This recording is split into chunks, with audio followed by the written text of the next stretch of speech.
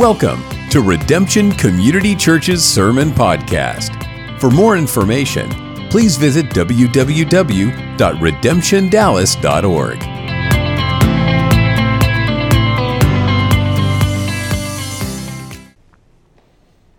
I've been reading this morning from 1 Timothy chapter 6. 1 Timothy 6 verses 3 through 10. This is God's holy, inerrant, infallible, life-giving word, and we must pay diligent attention to it. So we'll hear the word of the Lord this morning. Paul writing to Timothy, verse 3, "If anyone teaches a different doctrine and does not agree with the sound words of our Lord Jesus Christ and the teachings that accords with godliness, he is puffed up with conceit and understands nothing. He has an unhealthy craving for controversy and for quarrels about words which produce envy, dissension, slander, evil suspicions, and constant friction among people who are depraved in mind and deprived of the truth, imagining that godliness is a means of gain. But godliness with contentment is great gain. For we brought nothing into the world, and we cannot take anything out of the world. But if we have food and clothing, with these we will be content. But those who desire to be rich fall into temptation, into a snare, into many senseless and harmful desires that plunge people into ruin and destruction. For the love of money is a root of all kinds of evils. It is through this craving that some have wandered away from the faith and pierced themselves with many pangs." And this is the word of the Lord. I understand there are some passages of Scripture that are hard to understand. We talked about this in our Wednesday evening Bible study we had on Genesis 3. We're talking about Genesis 3, and I mentioned a couple other chapters. I said, no doubts, these are some of the hardest Scriptures to comprehend. This is not one of those. This is about as plain as he could be. There's no symbolism here. Paul is talking meat and potatoes straight to Timothy. There's no hidden meaning here. Anybody can understand this. And it is the Word of God. Let's pray. Father, this morning your Word is enlightening our path. It is guiding our way. It shows us truth. It reveals the ultimate reality and truth that is Jesus Christ, and we thank you for it this morning. Bless these next few moments and let these words penetrate our hearts and change and transform the way we live our lives. In Jesus' name, amen. You may be seated.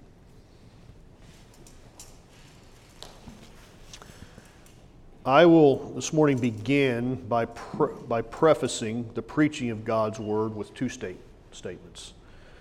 Number one, it is not evil to make money, to be good at what you do, to be productive, to have a successful business, to own a successful business, to have a good career. We all have to work. Work is not a curse. We talked about that Wednesday night. Work is not a curse of the fall of sin. If you read Scripture, Adam and Eve were tasked with tending the garden, with caring for it, for working before the fall. Man was called to work. I say man, it's mankind. Men and women, we're called to keep our hands busy, to do something.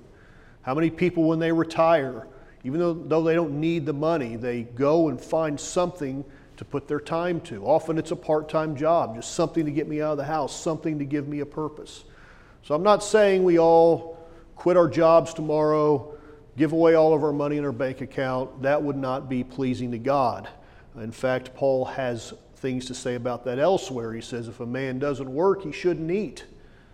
The conversation around the second coming of the Lord in 1 Thessalonians, the context about that he's teaching about the return of Christ surrounds people who have quit their jobs and said, the Lord's coming back, none of this matters. And Paul says, no, get back to work.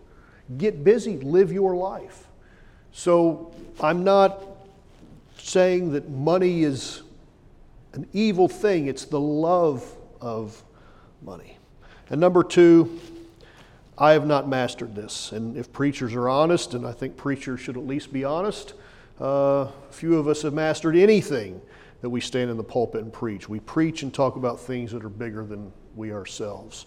We are declaring God's word, preachers are, both to you and to us. The preacher's always preaching back to himself. This is not this morning about money as much as it is about treasuring Christ above your money. That's the whole sermon. There's money, and we treasure Christ more than we treasure our stuff. This sermon this morning is about an attitude toward money and an attitude toward things and stuff, because a person's motives and priorities and purposes can be found by examining their calendar and their checkbook. Say whatever you want about your priorities in life. Let me see somebody's calendar and let me see their checkbook, how they spend their time, how they spend their money. I'll tell you where their priorities are. The words are irrelevant. What satisfies us? Where do we find our contentment? Paul said to be content with the basic needs of living. Just the very basic things. He goes, that's where your level of contentment should be. And we fight this so hard. And one of the reasons we fight this so hard is that we live in an area that is more prosperous than much of the United States. And therefore the temptation to keep up with people is there. I can remember before I lived here looking online at Realtor.com, sites like this, and seeing houses that in hindsight aren't anything special in this area, but I looked at those and was like, wow, if I could ever live in something like that. I mean, that's amazing. And now I look at it and it's like, that's the houses I think I was looking at were probably at the bottom of what this area represents. And so that temptation comes. It's never enough. It's like, I live in this now, but I could have that. Construction is all around us. They're constantly expanding. We see it businesses, there's new businesses going up. The last 10 years that I've been here, the number of businesses that have just everywhere, subdivisions. I mean, we are in a suburb that in the early 1980s, this was a suburb of about 3,000 people. And since that time, the growth has just been exponential. By the early 2030s, the DFW area will overtake Chicagoland and become the third largest metropolitan area in the United States. It will be New York Metro, Los Angeles Metro, DFW. It will surpass Chicago. And it's not like that all over the world. I know we often, if we take a trip or go somewhere else, we see other places, we're like, oh, all of America is not like DFW. It's not like this everywhere in the United States. And I've had the unique experiences of working in ministry for years in an economically depressed area, and my experience tells me that a bad economy does not make people any more spiritual. So it's not like that's the answer. Let's go into a deep recession or depression so we can have revival. It's like, no, that brings its own inherent set of problems. But a strong economy in an area that values money as a symbol of success does present its unique challenges, because we must fight against that. The people of God cannot buy into that mentality. I was on my way here to move. I was at a Cracker Barrel with a guy named Terry Schock, who's a preacher. He looked across the table at me. He said, Dallas has a spirit of materialism. I didn't know what he meant. I mean, I knew what he meant by a spirit of materialism. I just wasn't sure he was right. I knew he'd never lived here. And I'd say today, Terry, you were right. There is and by a spirit, I'm using that loosely, by an attitude, a mindset of materialism. We need the Word of God to keep us faithful to our calling and faithful to the one who has called us. Jesus said in John 6, I am the bread of life. Whoever comes to me shall not hunger, and whoever believes in me shall never thirst. Like, you get your contentment through stuff if you buy into the spirit of the age, or you get your contentment in Christ alone. Only Christ.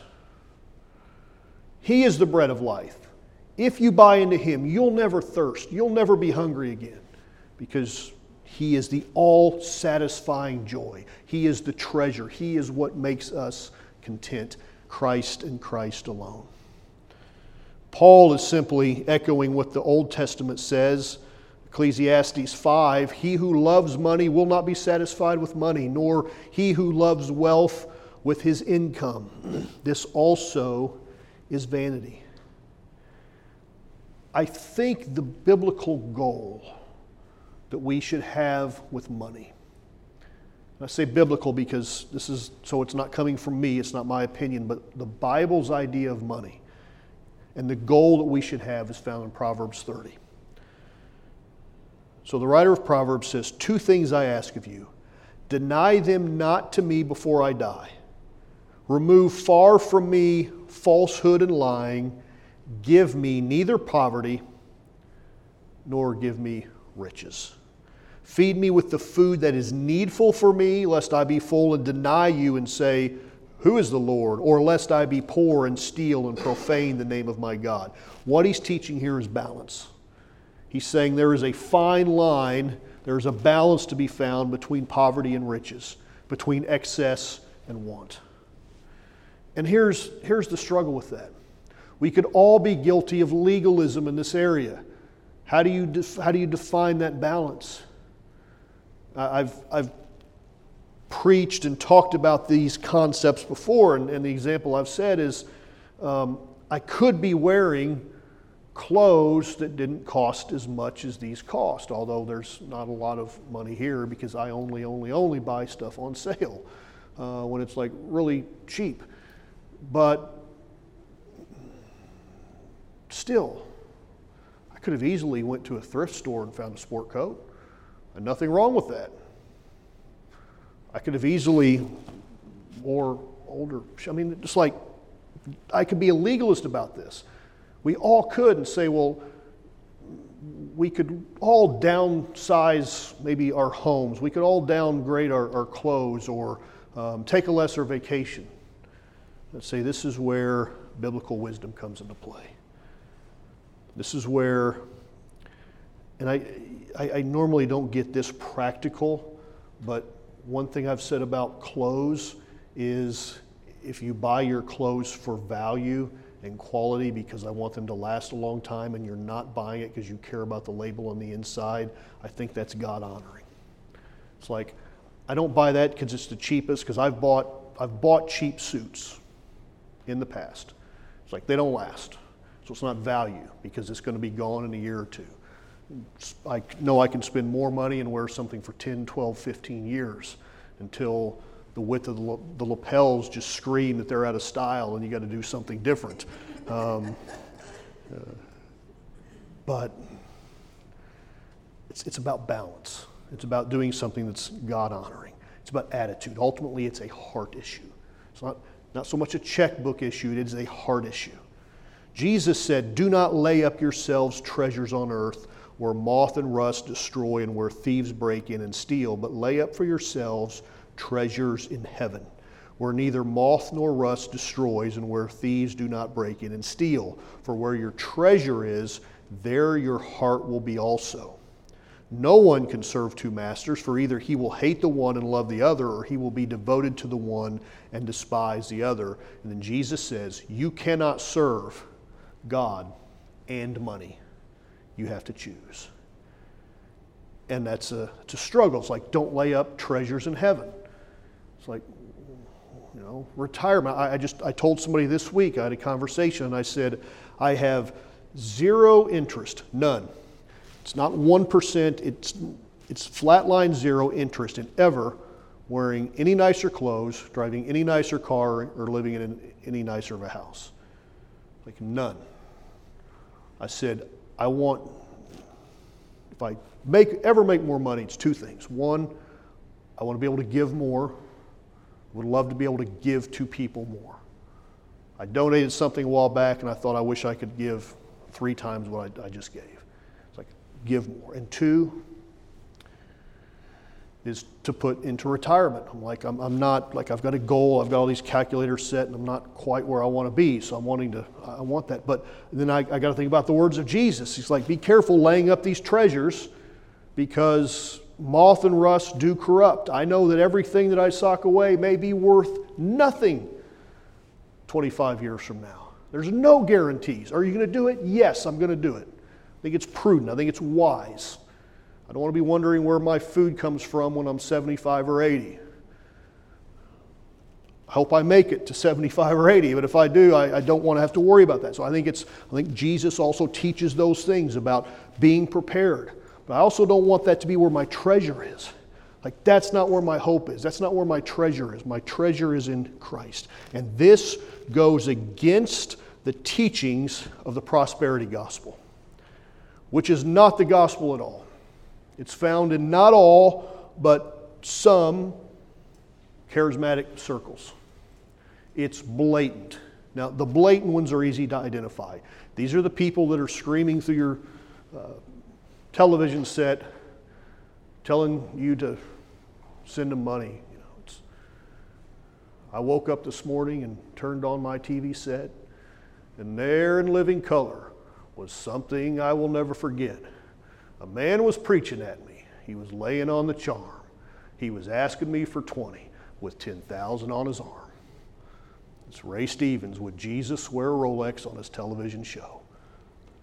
Now, people laugh at that, but that's the reality. He's like, Ray Stevens was not even exaggerating. It's like exactly how it was. People are wearing $10,000 watches, asking little old ladies to send them their Social Security checks so you can sow the seed into the kingdom. That is not the gospel. That's charlatans.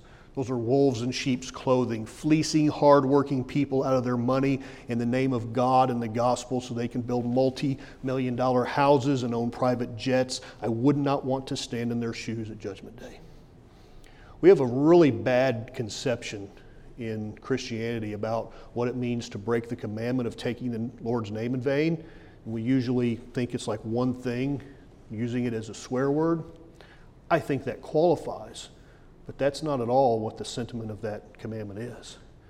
People who use God's name to better their own pocketbooks, to further their own agendas, that is using the Lord's name in vain.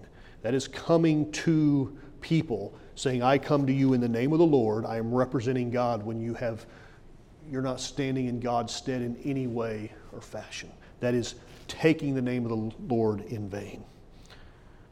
It's that God wants you rich, or your money is a sign of God's divine favor upon your life, or that it's God's will that everyone is healed and no one ever suffers, and if you're not healed, it's a lack of faith. Like, that all goes along with that prosperity gospel and idea. Pastor I know received a phone call from a woman. She said, I need you to come now and talk to my husband. The pastor went there. He went upstairs into the bedroom. The man was sitting on his bed. He said later, I don't remember how much it was. I think it was somewhere around $300,000 in cash that had just been thrown, scattered around the room. Money was laying everywhere. He was having a breakdown. And he said, Pastor, he said, I have enough money to buy the finest meal money can buy, and I can't eat. He said, I could buy any car I wanted to buy. I'm too scared to drive. He said, I could buy the finest mattress. And he goes, I can't sleep. I think it was either Warren Buffett or Steve Schwarzman. I can't remember. I think it was Steve Schwarzman, I believe, who is a multi-billionaire, but I think he has one of the healthiest attitudes towards money, much like Warren Buffett. I think it was Schwarzman who said, there comes a point when you start making money, and he said, I passed it a long time ago. He said, I never had any ambition to be wealthy. He goes, I was just at the right place at the right time. And he says, and I don't think you should have an ambition to be wealthy. He said, because what I found out is, he said, a long time ago, he said, I surpassed the idea that you reach a point where you can only buy so good of a mattress and wear so good of clothes. He goes, at some point, it's just a number. And most people in the United States, if they're honest, that's where they're at. So I know there's some pushback today. It's like, yeah, but God, God wants you. That this is God's sign of His favor on your life. And what Paul says to that is, if anyone teaches a different doctrine and does not agree with the sound words of our Lord Jesus Christ and the teachings that accord with godliness, he is puffed up with conceit and understands nothing. He has an unhealthy craving for controversy and for quarrels about words, which produce envy, dissension, slander, evil suspicions, and constant friction among people who are depraved in mind and deprived of the truth, imagining, Paul's like, it's a bad imagination that godliness is a means of gain. And so Paul counters this false doctrine by saying godliness with contentment is great gain, for we brought nothing into this world, and we cannot take anything out of this world. If we have food and clothing, with these be content. For those who desire to be rich fall into temptation, into a snare, into many senseless and harmful desires that plunge people into ruin and destruction. For the love of money is a root of all kinds of evil. And it is through this craving. What craving? The craving for money, the craving for more stuff. Paul says that craving has caused people to wander away from the faith and has pierced them with many pangs. We all enter this life with the same balance, zero. We don't own anything. The next time I'm on an airplane, there's going to be people on the plane, probably make less than I do. There'll be people on the plane that make more money than I do. But if that plane face plants into the East Texas pine trees and we all enter into eternity, everybody on that plane in one moment, everything gets reset. We're back to zero. We start with zero, we end with zero. And here's the struggle, is that I'm too rich right now. With material goods and money and stuff, I am one of the wealthiest people who has ever lived in the history of this world. Like we all are. We live lives with the access that we have, with the conveniences that we have. We live lives that are far above emperors and kings throughout history. We are in the top percentage of wealthy people in the world right now. Much of the world does not live like this. So I preach to myself and all of us what the writer of Hebrews said: keep your life free from love of money. You see how this is a theme not just in Paul, but I can go back to the writer of Ecclesiastes, I can go to the writer of Proverbs, and I can go to the writer of Hebrews. We don't even know who that is. We don't know who wrote Hebrews. I think it was about 200 years after Christ. It was already being said, only God knows who the writer of Hebrews is. So whoever it is said, keep your life free from love of money and be content with what you have. For Jesus has said, I will never leave you nor forsake you. There are not too many other subjects in the Bible that have as much biblical witness as the subject of money and our attitude toward it. Like, we talk about some things in Scripture where the Scripture only mentions it once or twice. The subject of money, like Jesus talks about money a lot. Why? It's because it's part. When I say money, I'm just talking about stuff, material goods, our possessions, whether that's represented by material things or cash in the bank. It's just what we are worth. And the Bible speaks a lot about it. If you have a place to live, that the roof doesn't leak, you got some heat and air, you've got indoor plumbing, you've got a car that gets you from point A to B that passes inspections, you've got a few sets of clothes, and you know where your next few meals are coming from, you're doing just fine. Don't let the accumulation of stuff be the main focus of your life. This sermon wouldn't resonate as much in other parts of the country because people wouldn't have the ability to do that. But we are in an area where that's going to be the challenge. And it's going to be the challenge where if you don't live that way intentionally, people are going to question what's wrong with you. Like, why aren't you chasing that next elusive goal. No one can serve two masters, Jesus said.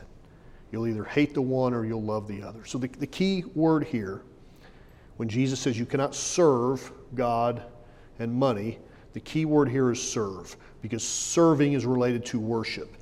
The question is, at what altar do you worship?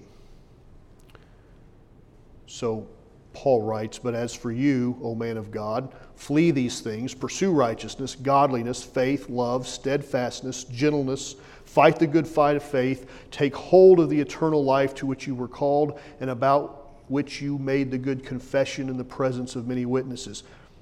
I charge you in the presence of God. Those are strong words.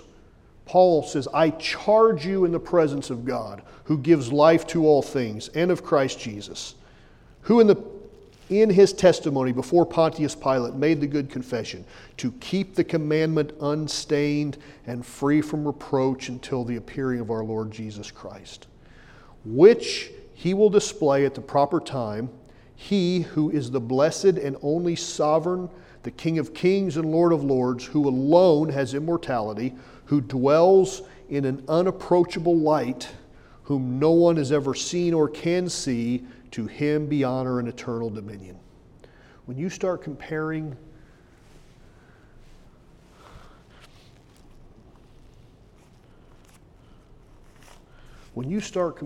this piece of paper that only has value because somebody says it has value, when you start comparing this to the one, listen to the description, the only sovereign, like this to the only sovereign,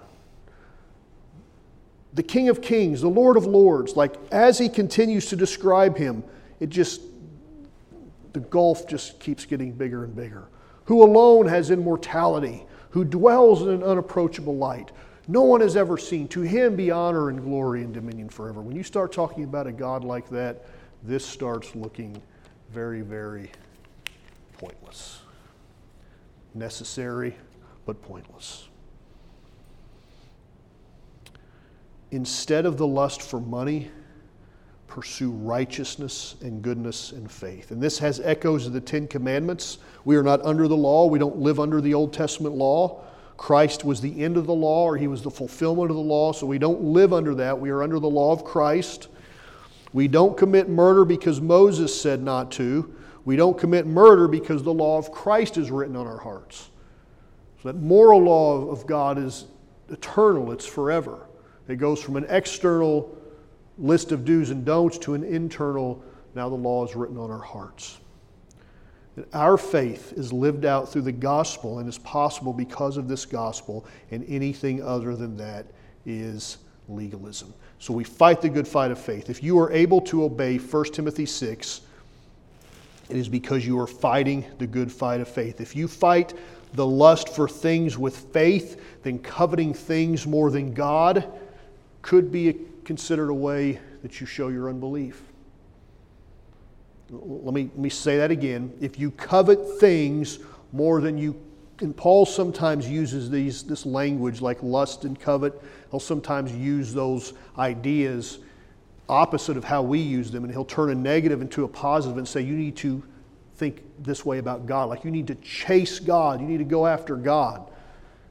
And if you covet things more than you covet God, that could be a way of the indication of your unbelief.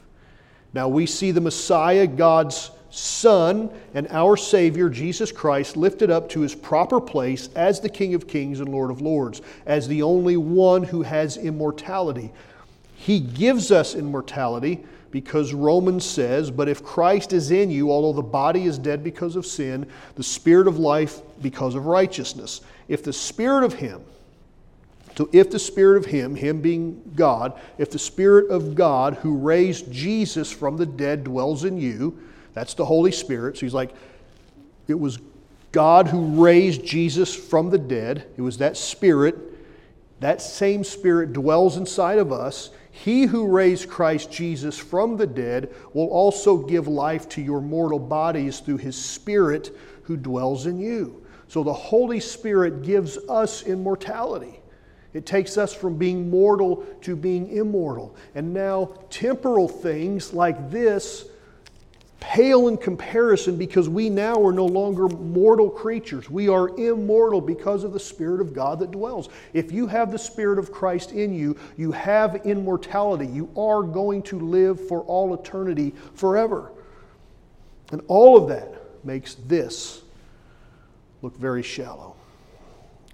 The psalmist said God robes himself with light like a garment. Paul echoes these words when he said God dwells in an unapproachable light. So what do you want to pursue, and at what altar do you want to worship? Is your iPhone supercomputer, is it good enough? Something that's more powerful than the computers that drove spaceships and businesses 40 years ago? It's like, you got this in your pocket. Is that good enough? We always have to have the latest and greatest everything only to keep up with our neighbor because somebody else has it? Do we drive up and down the highways and see the houses and the new cars? And I get the temptation. I've been there. I've been driving a perfectly fine car and somebody drives past me. I'm like, I'd like to have that. You know, I'd sure love to have that $95,000 SUV. I'd be lying if I said I wouldn't like to have it. I would like to have that. Like something in me goes, that'd be really fun to drive because it would, well, what would it do? I don't know. It would just, because after 2 months it's another car. That is one thing, no matter what you get. Like it is another car. It is another shirt. It's just another, after a while the newness wears off. This is the appeal, to get you to buy more and more and more. We walk through the malls or see the latest fashions and something inside of you says, oh, what I have is not good enough. It's like, what constitutes good? It's like, I told my wife yesterday, I said, I've decided this is my favorite shirt I own. So comfortable. I bought it at Tractor Supply. Like the only piece of clothing I've ever bought at Tractor Supply. It's like, I could wear this every day. It's so comfortable. It's like, is it the most expensive? Is it the most fashionable? No, but like what are you trying to accomplish with what you have is my point. Is it to satisfy a need or is it to impress somebody? Because if that's who you are, and it's who we all are, I mean, that's our nature. If it wasn't, the sermon would be pointless. I'm only preaching this because we're all this way, myself included. If we let ourselves be this way, if that's who we are, I invite all of us to lift up our eyes to the one who is on the throne, who is the King of Kings and the Lord of Lords. I invite you to see the one who gave you eternal life, and long after the cars are in a junkyard and your stuff's in a landfill, long after the outfit you're buried in fuses with your rotting flesh, you will still be enjoying the fellowship with our Lord and Savior Jesus Christ. The real you will be in all of eternity. Long after the houses we build are occupied by new families with new dreams, our sovereign Savior, full of light and infinite holiness, will be showering us with His glory that will bring us infinite happiness. And just when we think Paul is finished with the subject of money and has moved on to describe the Messiah, we find Jesus. We find that seeing Jesus in all of His holiness and majesty is the key to fighting our lust for money. That's the key. The key to overcoming all sin is to find a more satisfying pleasure than what's in the temptation. That's the key. I don't care what the temptation is. If you try to defeat your temptation by willpower, you will fail. Because you don't, one, willpower does not have a good track record, and two, the powers of darkness are influential there as well, and without the Spirit of Christ, you are no match for the devil. He is 1,000,000 times more powerful than you are. So the key to fighting our lust for stuff is to find Jesus as a more superior treasure. As for the rich in this present age, charge them not to be haughty. So Paul acknowledges there's rich people in the church. That's fine. Don't let them be haughty. nor to set their hopes on the uncertainty of riches, but on God, who richly provides us with everything to enjoy. They are to do good, to be rich in good works, and to be generous and ready to share. Like Paul tells people in the church who are rich, you don't have an option to share your money. Like, get ready to open up your pocketbook. Thus storing up treasure for themselves as a good foundation for the future, so that they may take hold of that which is truly life. Now, I would not argue, would not assert that Paul is calling for everyone to give their stuff away. The Bible is often, I think, falsely charged with promoting some sort of neo-socialism. I think that's what's going on here. But God might call you to give it all away. He might do that for an individual. He may say, you know what you need to do with your stuff? You need to give away all your stuff. He did it in Scripture, and He might require that for us. But I would just say that would be a particular calling and not a blanket requirement. So in closing, I'd say Paul charges us to do 4 things. He tells the rich, don't be haughty. Your money does not make you better than anyone else. I moved here 10 years ago. My neighbor had a shirt and a hat with the name of a particular Dallas country club. And I thought, I need a place to play golf. Don't know any courses around here. And I said, hey, is that a good course to play at? He goes, no. Remember, Tony Romo was the quarterback at that time. Cowboys, he goes, it is. He said, Tony Romo's on the waiting list. He said not the annual due, just like the entry fee was something like $100,000, and then the annual dues were just, he started listing off the number of people. He said, it's an all-male course, so I think they've let 2 women play there. Madonna and Condoleezza Rice were guests. He goes, well, as a rule, only men get to play there. There is no website. You have to be uber rich, and well, if Tony Romo is on the waiting list, good luck getting in. I said, yeah, I'll maybe look for someplace else to play. My follow-up question was, I know no neighbor of mine is playing golf in that course. I said, what's your deal? He said, well, he was actually going to school to work in golf professionally, not to be a professional golfer, but to be in the business, and part of his schooling was to caddy there. He said, so I have to caddy there. He goes, I'll never play there. He goes, but I have caddied there, and he told me some interesting stories about some well-known people that I'll leave alone.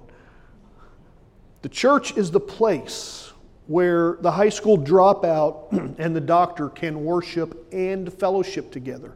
And I've seen this so many times displayed beautifully in the kingdom, where people who in the secular world would never rub elbows are fellowshipping together. The foot of the cross is a level playing field, and no one is better than the person next to them because of the status in this life. When people really get a heart for the kingdom, their money doesn't matter. Church I most recently came out of, pastor walked in on a Monday morning, heard a noise in the bathroom. He said, I normally wasn't there really early in the morning on Mondays. He said, I went into the restroom to see what the noise was, and there was a light, and he said, a doctor in our church was in there, and he had gloves on, he's cleaning the bathroom. He said, doctor, what are you doing? I said, I'm cleaning the restroom. He goes, why? I said, I've done this for years, every Monday morning. He's like, I did not know that. So all of a sudden there was a noise, and here came out of the stall, came a little boy. It was the doctor's son. He said, before that he had asked the doctor, he said, why? He goes, why are you doing this? He said, because I value this place. The little boy came out of the stall. He said, what's he doing? He said, I'm teaching him how to value this place. A doctor does not have to clean the church restrooms, but he did because that's what the kingdom looks like. We are all sinners saved by grace alone, through faith alone, in Christ alone, to the glory of God alone. The foot of the cross is a level playing field. We're not saved by works. We're not saved by 401ks. We're saved by Christ. Number 2, don't set your hope on the uncertainty of riches. Plan on retirement, yes, but know that nothing is certain. Our hope is not in the future of a plan that assumes 8% annual growth. That is not our hope. Number 3, set your hope on God because He richly provides us exactly what we need and nothing more. Psalm 42, why are you cast down, O my soul, and why are you in turmoil within me?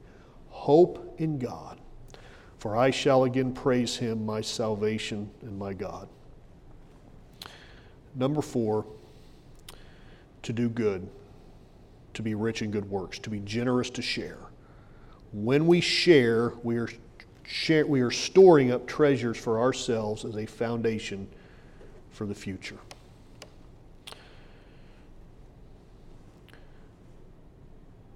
This is all polar opposite of what the world teaches. The world says, don't be generous, save it all for me, under my name, for the future. And Paul, in his radical, countercultural, and yet transcultural statement says, no, share it out so you can build your future in the kingdom. Why? It's because the maker's math always works different than the Charles Schwab retirement calculator. God will provide. He will make a way where there is no way. So what do you worship? What are your life's goals? Is it just to get stuff, to make a name for yourself, to climb a ladder, or is it to make the name of Christ look glorious in your life? We are on the brink, the very edge of eternity. It is a short walk from the cradle to the grave. And so we don't worship at the altar of stuff and things. We don't worship at the altar of the almighty dollar, because this will fail. This someday will fail. Nothing in this life is certain except Christ and His purpose. The Almighty God will be victorious for all of eternity, and that is our hope. Let's pray.